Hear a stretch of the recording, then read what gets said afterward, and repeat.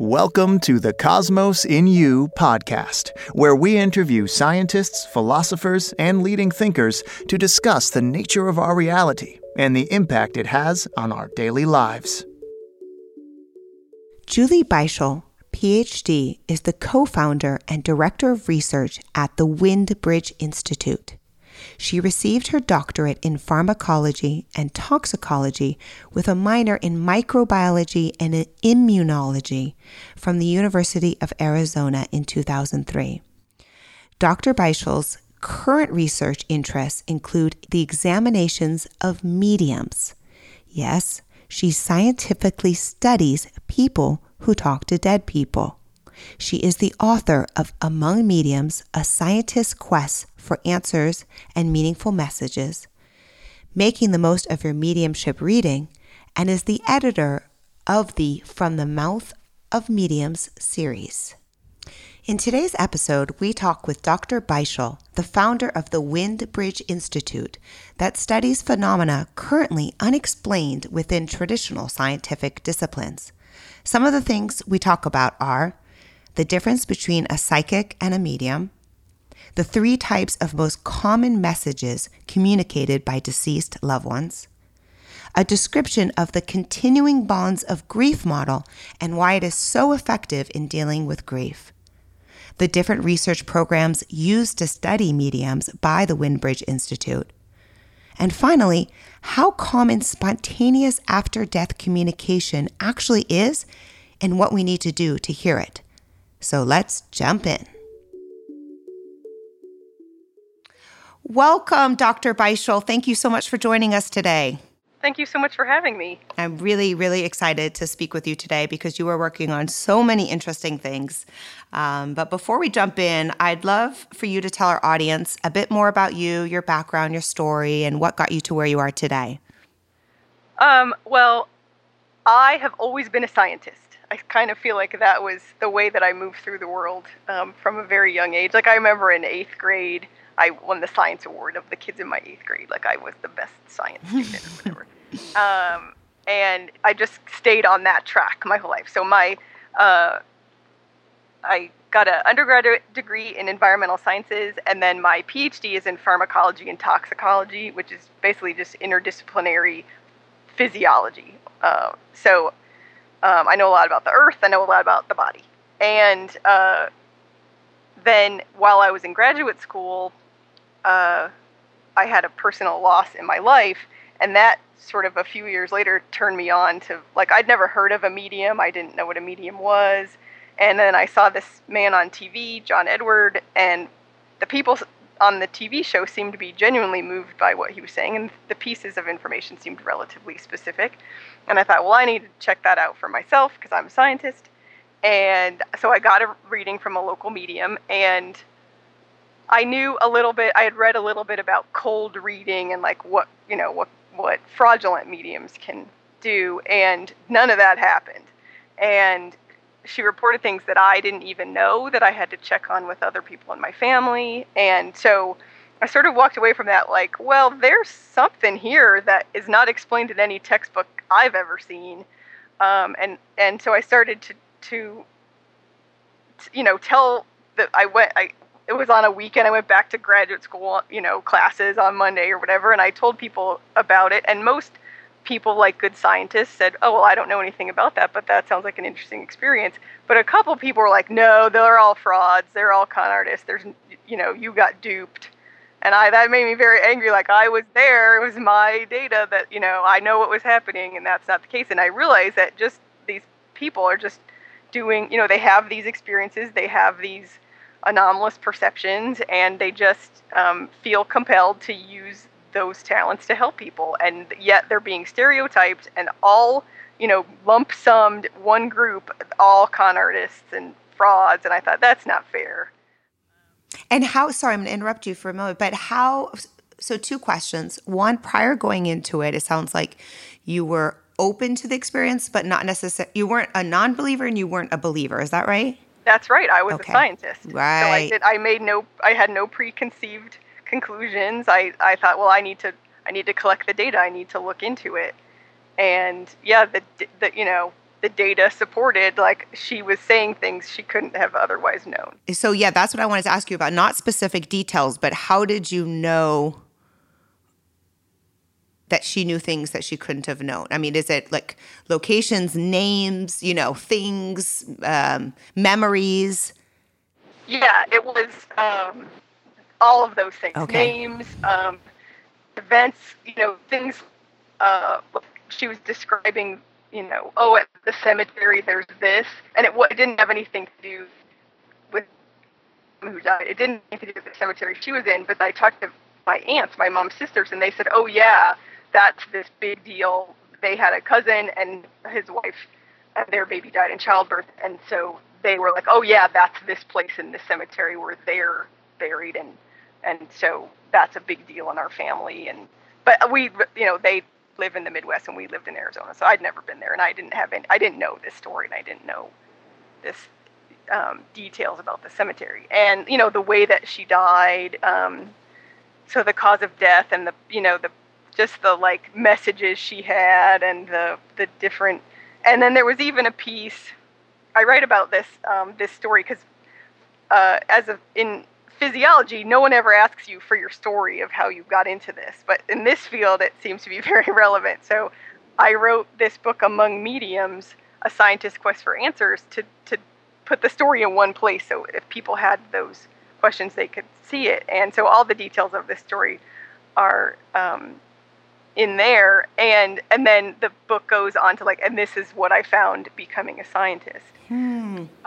But so there's a lot more details in there, but I scored the reading with a numerical scoring system and all this, but there were, I tell this story in there. There's this alternative theory in mediumship research that the medium isn't getting the information from the deceased, they're getting it from you or other living people.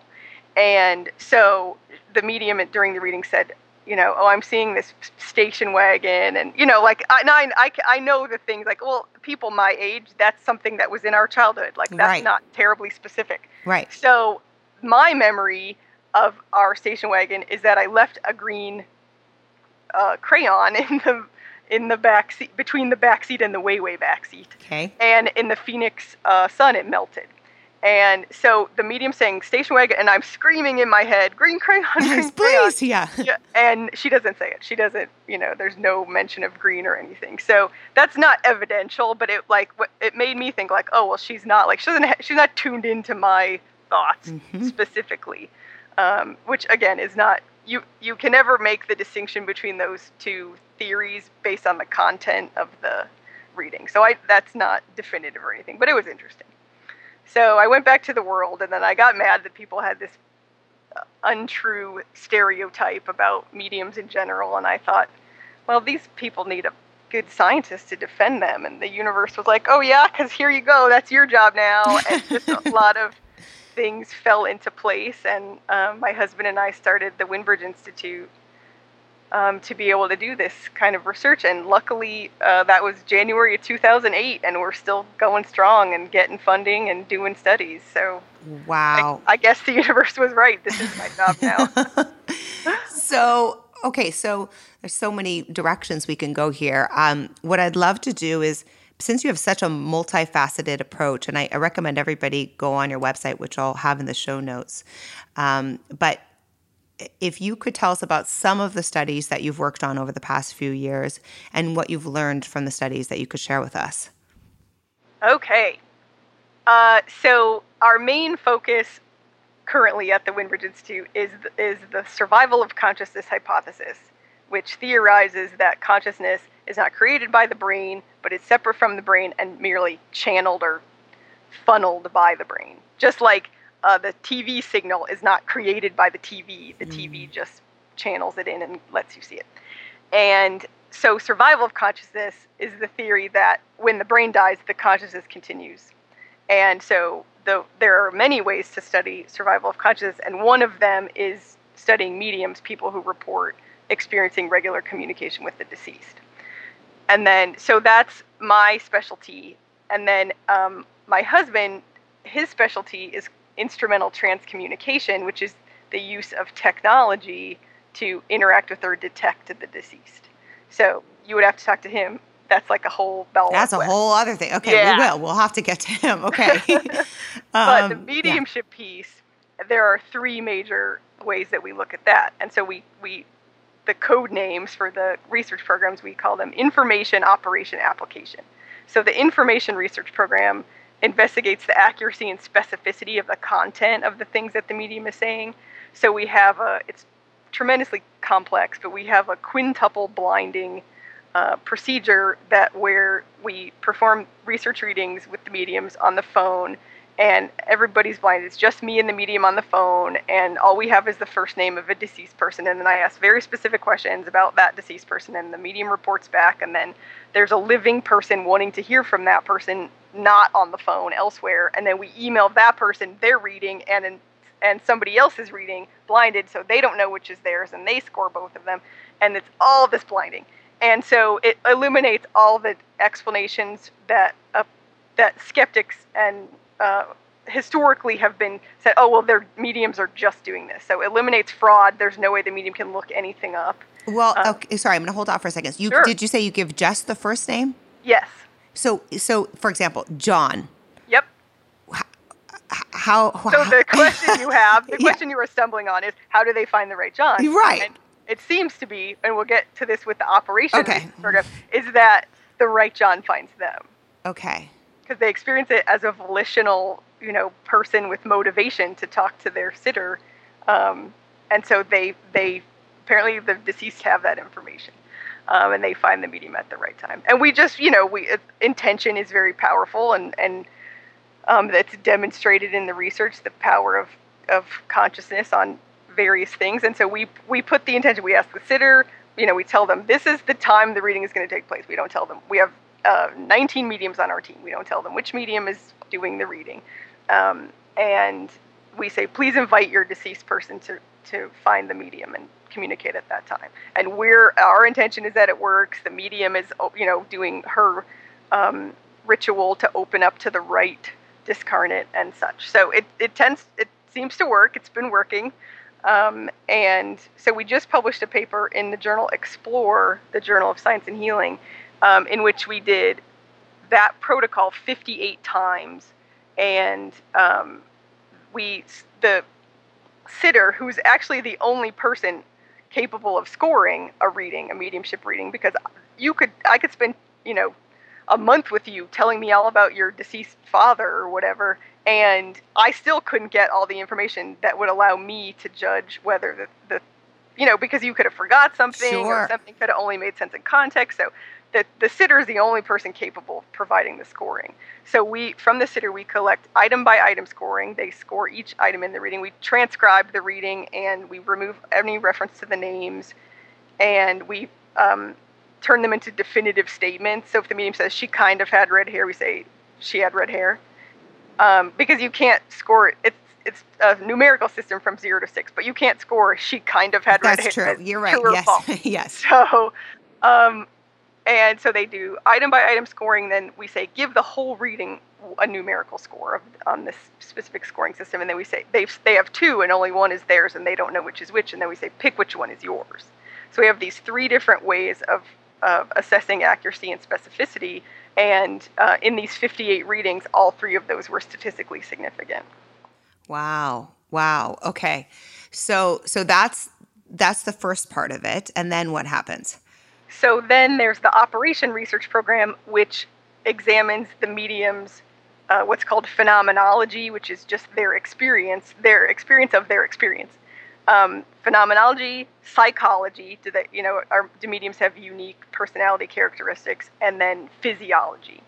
Do they have, a lot of mediums report increased disease prevalence than is expected by national averages. So meaning, that mediums get more sick than other people. Yeah, for example, on our team, I gave them, I invited their research participants. They don't have to do everything I say. They can choose which studies to participate in or not. And 16 completed the health survey I recently gave. And of the 16, 10 of them had autoimmune disorders. Really? So that's 63%, whereas the national prevalence is only 5 to 8. And 3 of those 10 have more than one autoimmune disease. And how do you, or are you yet coming to a conclusion or theory? We're still collecting that yeah, data. Okay. We're still looking at that. Okay. Yeah, we're just finishing up a study where we're collecting their blood and their physiological measurements during readings to see, is there something stressing in the body? Does the cortisol spike? Is there that sort of thing? So that's really interesting. And then the psychology, they score, they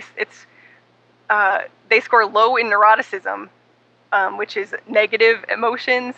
But I think that might not be reflective of mediums in general. It just might be reflective of the ones confident enough in their ability that they'll let a scientist poke and prod and test them. Got it. Okay. So it's reflective of research mediums, but not maybe mediums. And they score high in extroversion and super high in, these are the big 5. So that's it's called the big 5 personality type. So it's the acronym to remember it is OCEAN. So it's openness. So they score really high in openness to experiences, and that makes sense. And then conscientiousness, they score really high. Agreeableness, just average. Neuroticism, I said low. Did I miss one? S. Or was it just OCEAN? Yeah. Okay. Yeah. Yeah. E, extroversion. So they score pretty high in extroversion too. Meaning they're typically more extroverted. Yeah, and again, that could be just this group of research mediums. Yeah. So we actually received a grant that we're getting the project together, and we'll collect the data later this year in 2015 and during 2016 to develop an online survey to gather information like this from the general population of American mediums. So, we're saying, we think this population is representative, this 20 that we work with, but is it? So we want to start collecting data from mediums general. So that we'll launch that. We're working on it, and we'll launch that project later this year. So that will be really interesting, and that will collect both, all of those. It will collect phenomenology data, physiology data, and psychology data. So, yeah. So then we'll have a way better understanding of modern mental mediums. We call them mental mediums versus physical mediums. What's the difference between mental and physical mediums? So a mental medium experiences and reports information from the deceased, and a physical medium creates or demonstrates physical phenomena like raps and knocking and apports, which is like the sudden, all of a sudden there's a piece of jewelry on the table that there wasn't before. That's called an apport. So that, again, physical mediumship, that is my husband's forte. Okay. So what we're talking about are mental mediums. And then while we're defining terms, people will say, well, what's the difference between a medium and a psychic? And the common phrase is all mediums are psychic, but not all psychics are mediums. So mediums communicate with the deceased, and psychics get information about using the traditional parapsychology terms are telepathy, clairvoyance, and precognition. So mind to mind, like things that other people are thinking about, information at a distance, clairvoyance, so like remote viewing, and then precognition, which is something that will happen in the future. So psychics can get information about that. And mediums can as well, but they also can talk to the dead. Got it. So all mediums are psychic, not all psychics are mediums. Okay, got it. So we talked about this, hold on one second.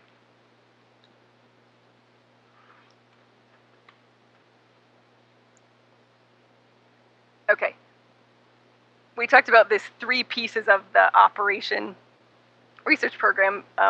The first one that I said was phenomenology, so their experiences. And we had talked about that that you cannot distinguish the source of the information in medium reports based on the content of what the medium is saying. So is it coming from living people or, libraries in the universe, or is it coming from volitional deceased consciousness that's still around and communicating with her? And the content you can't distinguish between the two. So we've taken another approach using the phenomenology, because the mediums experience the two as very different. So they, when they're doing psychic readings for the living and deceased, and mediumship readings for the deceased, their experience, their psychological experience, and even their physiological experience is different. So we collected data where we just had them describe the two, and we published a paper about the similarities and the differences. There are going to be similarities because they're both using non-sensory information access. So there are similarities, but there are a couple differences. And then we did a study in which that same protocol that I described with the information research program, where we gave them the first name of a target, and some of the targets were living and some of the targets were deceased. And I didn't know which, and they didn't know which. And then they did the readings, and I asked specific questions about the target, and then they filled out a standard questionnaire called the Phenomenology of Consciousness Inventory, which quantifies 26 different dimensions of consciousness. So it gives numbers to your altered state of consciousness, your experience of how time has passed, your memory of the experience, and those sorts of things. And under blinded conditions, and in a majority of the time, they spontaneously were able to tell which kind of target it was, living or deceased. So that was one piece. And then they filled out this questionnaire, and then, again, a lot of similarities because they're accessing this local non-sensory information, but there was one big difference between the two experiences, and that was for the dimension love. And so a scientist will say, oh, well, yeah, you looked at 26 things, the fact that one of them was different, of course. But I think that it's not just a chance finding, because that directly reflects the way that they describe the difference. One medium says a mediumship reading, a psychic reading is like reading a book, a mediumship reading is like seeing a play. So it's this very distinct experience. And then, like, one medium was saying, oh, when I do a reading for a deceased person, I'm paraphrasing here, I feel connected to this greater universal love, and I feel like I'm part of something, and I feel really connected. And when I do a psychic reading for a living person, I feel alone, and it's this very distinct difference. And so though we can't use the content of what the medium says to distinguish the source of the information, this phenomenology research implies that there is a difference, and that the mediums can tell which one they're doing, and that their experience is that they're communicating with the survived consciousness of deceased people. And is it true? Oh, and I'm just thinking of my own experience of seeing a psychic who does practice mediumship, and I know, for example, she will say, "I see," and she'll describe someone on your left, someone on your right, and she'll describe them. Is that specific examples of? My question is every medium different in terms of how they receive the information? Some of them see it visually, some of them get a feeling.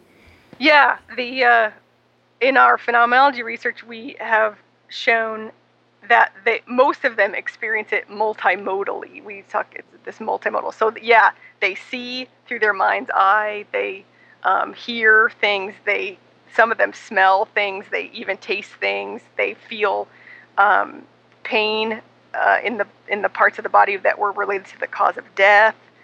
They get a sense of like the personality, and so yeah, it's this sort of multimedia extravaganza. Yeah, it's the mediumship experience. Surround sound. Exactly. Yeah. So whereas that's the mediumship, and they also get that sort of information psychically, but again, the quality is different, and like a lot of things, like mediums and psychics will often use words like vibration and energy, though those are words that mean something in physics, and that's not what they mean, but there just aren't words in the English language. Maybe there are in German, right? That describe exactly what their experience is. So they do the best with what they have. Now, you used the example of a TV and the antenna, of tuning into a certain frequency. Is it similar in thinking about, if physics is all about energy and vibration, that that's what a medium does, is they tune into a certain frequency that maybe we're not able to access?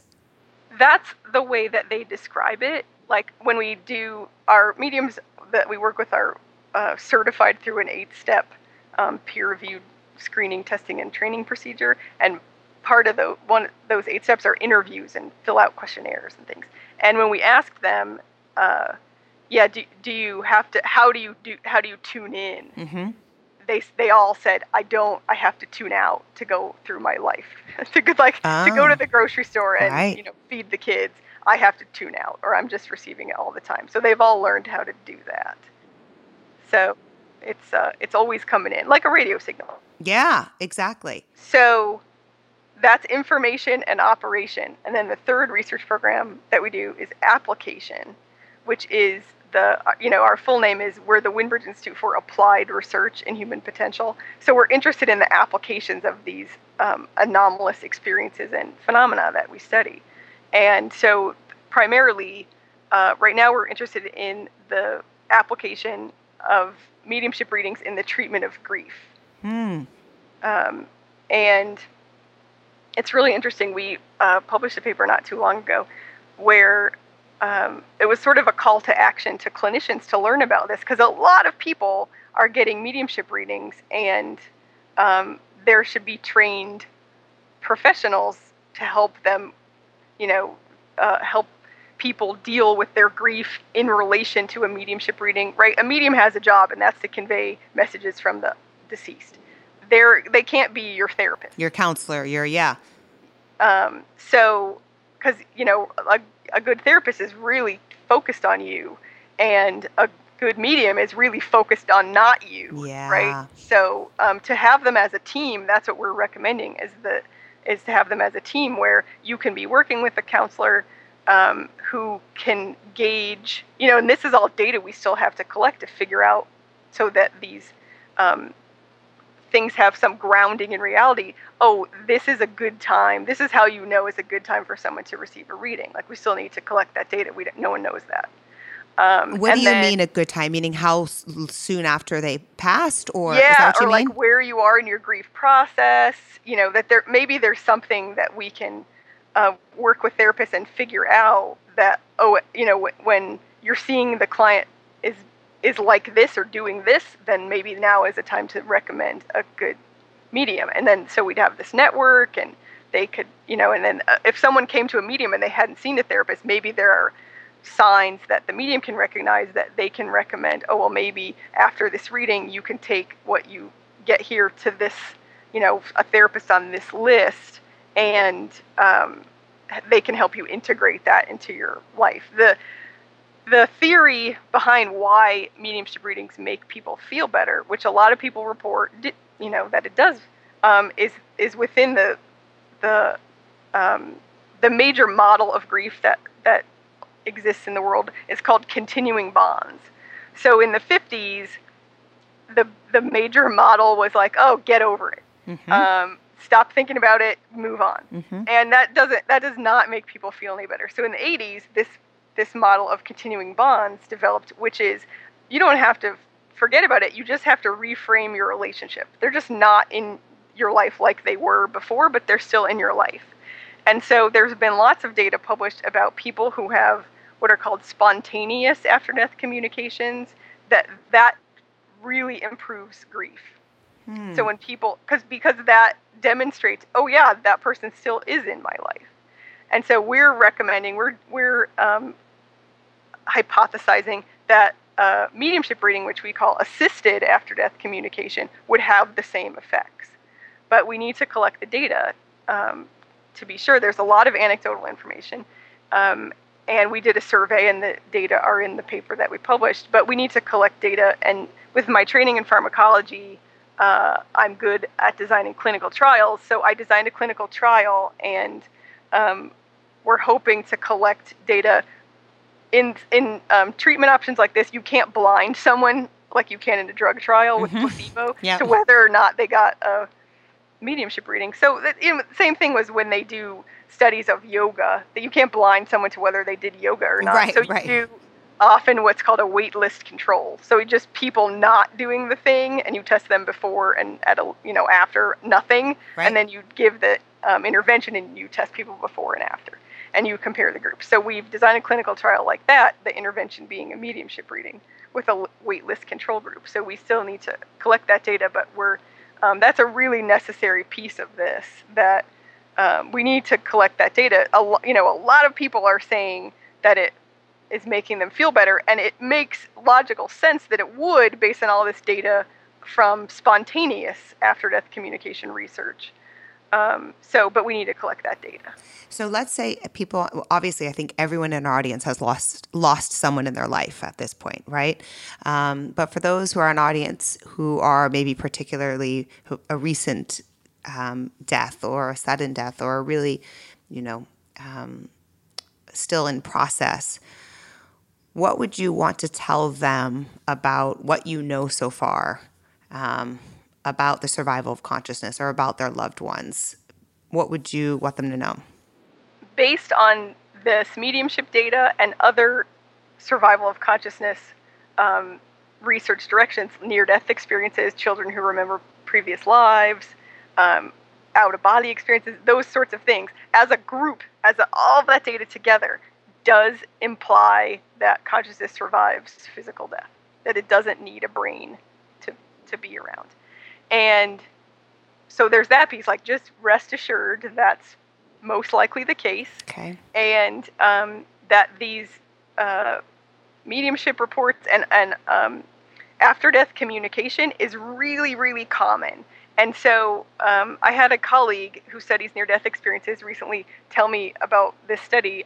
So this is second party, but I know this is true, where they asked people, widows, I think it was like 3 months, 6 months, and a year after the death, have you experienced the person since they died? And the same people, more of them said yes at 3 months than said it at a year. So by a year, they had started to second guess their experience, or enough people in their lives went, no, that didn't happen, that they went, okay, yeah, that didn't happen to me. So that's terrible, because it's very demonstrated in the literature that spontaneous after-death communication is really healing and really beneficial to the process of grief.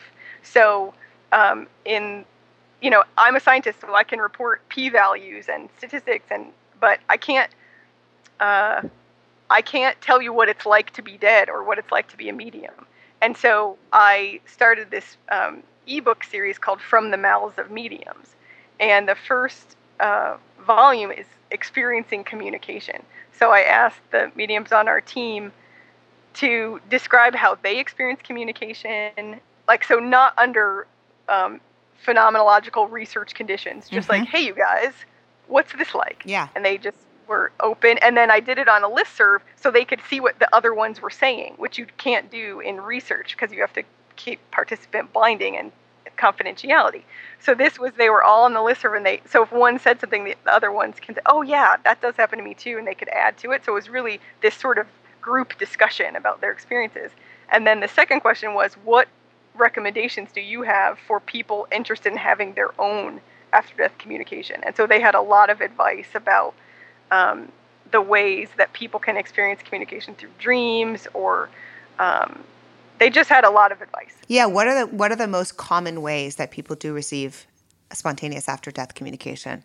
So there are so many. So the bottom line is, if you think that it was, then it was. So anything from significant numbers on license plates you see in traffic, to specific colors, to coins, right? The pennies from heaven phenomena, to birds or butterflies or other kind of wildlife around you, or a big one is just simple sense of presence. So you didn't see anything, you didn't hear anything, but you just felt like the person was with you. There are a lot of different examples, and so that the medium's recommendation was, if you think that it was, then it was. And to keep a journal of the experiences, so that you can say, oh, well, look, they always happen on a Monday, or it's always this sort of modality. It's always this sense of presence versus, and smells too, like, oh, I smelled my mom's perfume, or I smelled I read that cigar a lot. smoke. Yeah, that smell is Yeah. a really big one. Yeah, which makes sense because, smell is the sense most closely related to memory. So that would make sense. What you're saying really is to be very aware, to be Mm-hmm. open and acutely aware of what's going on around you. That is exactly right. Yeah. Yeah, and one of the mediums said, sit down, be quiet, and then wait. And that's the hardest part because you're like, talk to me. Yeah. And we have no attention span, right, in our modern society. So to just like be quiet and wait, that's really difficult. But so yeah, I think that is an easier option. Just be aware. You are going to go through the world. You are going to encounter, different things. So just be aware. And then on the other side of it, don't assign meaning to everything, because that sort of takes away the value of the things that are actual communication. And so is it, you had mentioned that this after-death communication is part of the grieving process, which I found really interesting, is that I wonder if it is sort of architected, right, in a certain way to help heal us, if we're open to it. Yeah, this continuing bonds method is sort of ingrained in us. It's what babies go through, and for a while as they develop, if they can't see the mommy, then they cry. And then there comes a point where they know, I can't see the mommy, but I know she's still around. And then they don't get so upset. So that's what that is us recognizing that though I cannot see this person anymore, they're still in my life. So it's a thing that our biology already knows how to do, this continuing bonds method. And yeah, it seems after-death communication seems very, very common. And it's really a shame the way that people don't feel like they have a place to talk about it, or that they're crazy. No, it's super common, and it's a valuable piece of the grieving process because it does demonstrate this continuing bonds issue, and it's very common. It's very common. And what role does, I know you had mentioned the idea of past lives, in mediumship readings? For example, if your deceased loved one is going on to the next life, right? Or does this come up at all about where they are in the process of the afterlife? So in our research, we're doing these readings under very controlled conditions where we're asking for one deceased person and we're asking very specific questions. So a lot doesn't come up spontaneously because the one thing that did come up spontaneously was the last question we asked about personality, physical description, hobbies or interests, cause of death. Do you have any specific messages for the sitter? And is there anything else you could tell me about the person? Mm-hmm. And so in messages for the sitter, often I was noticing that the deceased were saying, oh, I'm with this kind of dog, or I'm with this kind of cat. And so I asked the mediums, is that common? And they said, oh yeah, sometimes I do a whole reading just for a deceased animal. So we are in the process of collecting that data where it's the same exact study, except instead of deceased people, it's deceased animals, deceased companion animals. And so instead of the first name of the deceased, because the names of animals are very descriptive Right. of the animal usually, so we use the name of the living guardian sitter. But otherwise it's, and it's not what were your hobbies, it's different questions that are more animal-centered. And so we're in the middle of that study, but so far it's the similar sort of results. So not only does this research demonstrate that your deceased loved one who is human is still around you, your deceased animal is still around you as well. Wow, beautiful. And do, one of the things I'm reading a book called, I think it's called Glimpsing into Heaven, by a journalist. And one of the things she talks about, it was all around not near-death experiences, because as she says, they did die, right, and come back. They weren't close to death. They actually, by all accounts and purposes, they all died and came back. And she interviewed a lot of hospice workers who shared that very often is towards the ends of life that the people will start talking about, either they'll say, I'm going to a party, I have to get ready, or they'll share that people, deceased loved ones, come to greet them, right before death or whatever. Any experience, and obviously you can't answer it scientifically, but any knowledge or experience of understanding that moment right before death? Was the book Opening Heaven's Door by Patricia Pearson? No. Okay. Because it's similar. Okay. Journalist. Okay. Where she had personal experiences and she interviewed a lot of hospice workers too and found the same sorts of things. So maybe read that book next. Yeah, both of us. So yeah, that's a really common story is that, people people who are dying will say, I need my passport. I'm going on a trip on Monday, and then they'll die on Monday. Or, so-and-so is coming to get me, and we're going to go shopping on Tuesday, and then they die on Tuesday. So there's something, I think that there's a lot that the medical system has taken away from us is how much control we have over our own, health destinies, and that sort of data imply that that's up to you where and how you die. And so I look forward to a time, and I would like to be part of a change in which we train people how to die, just like we train mothers how to give birth and what to expect. Love that. Because it's something we all going to have to do. We might as well be prepared for it. And the same thing with training for the families of the people in hospice. These are common things. They may talk about going on a trip. They may talk about deceased people that came to visit them. They, and all of these things, so that when it happens, it's not so startling and so traumatic I hope to be a part of that process where we sort of change the system and can offer this information that's, research based. There are lots of reports that this is what happens. And, I have some colleagues that wrote a book called Handbook to the Afterlife, and they collected a lot of data about the afterlife and the dying procedure from channeled information and not necessarily religious text, but that sort of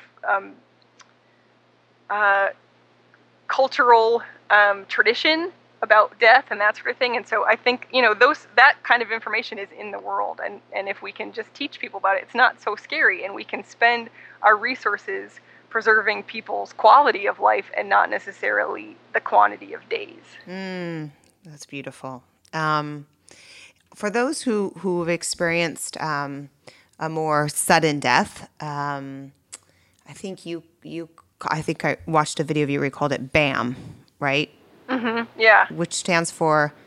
That's the name that we gave this clinical trial that I talked about. We call it the Bereavement and Mediumship Study. So BAM. Yeah, BAM, that's how it feels. Even if it isn't a sudden death. That's true. That's how it feels regardless. BAM, your life is now different. Now it is the life you had before they died and the life you have after they died. So that's just descriptive of that experience. And are there common for people who have had sudden losses, or actually not, to your point, are there common messages that come through, like, I am okay, or I don't know what they are, or what are the common things you hear? I talk about this. I wrote a short ebook called Meaningful Messages, Making the Most of Your Mediumship Reading, because what I was hearing from the mediums was that as mediums were more and more prevalent on TV, people had unrealistic expectations because the mediums on TV are heavily edited. And so whenever they made a mistake, which is going to happen in a mediumship reading, the sitters were very disappointed. Oh no, these people on TV never make mistakes. Yeah, because they get edited out. Right. So I wrote this book to sort of train people how to be good sitters. And so in there, one of the things is what to expect about what kinds of information come through. And from all of the readings that I've seen, I only ever had that one reading myself. But all of the research readings that I've been a part of, there seem to be 3 types of information that come through. And we call them, it's me, I'm here, I love you. So it's me, things that are identifying of the deceased person. So the things that we ask for in our research readings, physical descriptions, personality, favorite foods, those sorts of things. Things where you go, yep, that's the person I want to hear from. And then the second is I'm here. So things that have happened in your life since the person died. And that demonstrates that they're still around. And then the third, which, I love you, are messages. So you really can only make sense of the third or have it really be meaningful to you if the other two have already taken place, right? If she starts with like, oh, your mom's here and she says she loves you. Like, yeah, anyone can say that. Sure, right. So it's the only meaning. So those sort of happen in a reading chronologically too. It's me, I'm here, I love you. And so the things the sorts of messages are, things to alleviate guilt, like there's nothing you could have done to prevent my death. That's really common. I didn't suffer. It was my time, it's time for you to sell the house. It's time for you to start dating, things like that. So advice, and I always say they're still people, right? The dead are not infallible. They're just people without bodies. So their advice should be taken with a grain of salt, just like any relative's advice. Okay. They don't have all the information. Mediums are not infallible, and neither are the deceased. So you have to treat them like if it's, the advice that you would take if the person was still alive. Would you, no, you would think about it and you would, talk to a realtor and you would make the decision on your own. And that's what you should do when the advice comes from a dead person. Same thing. Right. All right. That's great. That's really helpful. And so can you tell us the name of that ebook again? Yeah, it's called Meaningful Messages, Making the Most of Your Mediumship Reading. Great. So it's just 99 cents because Amazon won't let you sell stuff for free on their server.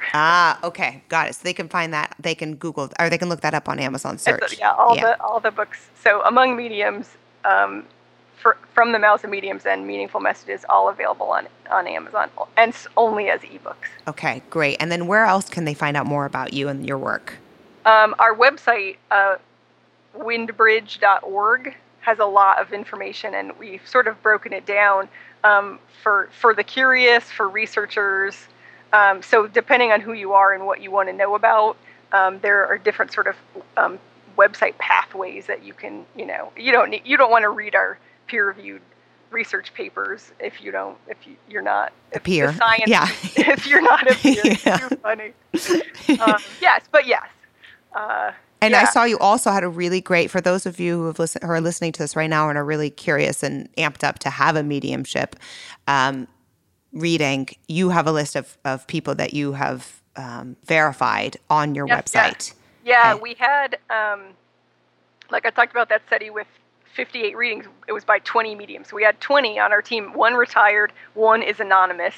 So there are 18 people's names on our website with their contact information, their websites. And people say, oh, well, which one do you recommend? We never recommend one. They've all passed the same test. Okay. And like, anyone like you marry, not every husband does not fit every wife, right? So you should go through, and I describe how to do this a little more in Meaningful Messages, but it's really simple. Go through, look at the names, look at the websites, and ask your deceased person to help you pick of which one they would like to talk to. And one will, quote, speak to you. Emerge, yeah. Yeah, and then you'll know that's the one for you, which might not be the one for me or for you, Susanna, you know, but it's perfect for them. That's great. It's still all people. Not all people get along with all people. Yep. So. Or deceased with living or whatever, right? Yeah. All right. Well, thank you, Dr. Beischel. This has been so fascinating, and I imagine even just listening in so healing for so many people. So I think I speak for everybody to say thank you for the work that you're doing and ushering into the world. Thank you for letting me have a voice here. Yeah, that's great. All right. Well, look forward to going on your website and reading more. And everybody, as always, look forward to continuing the conversation on our Facebook page, Cosmos in You. And thank you, and talk to you all soon.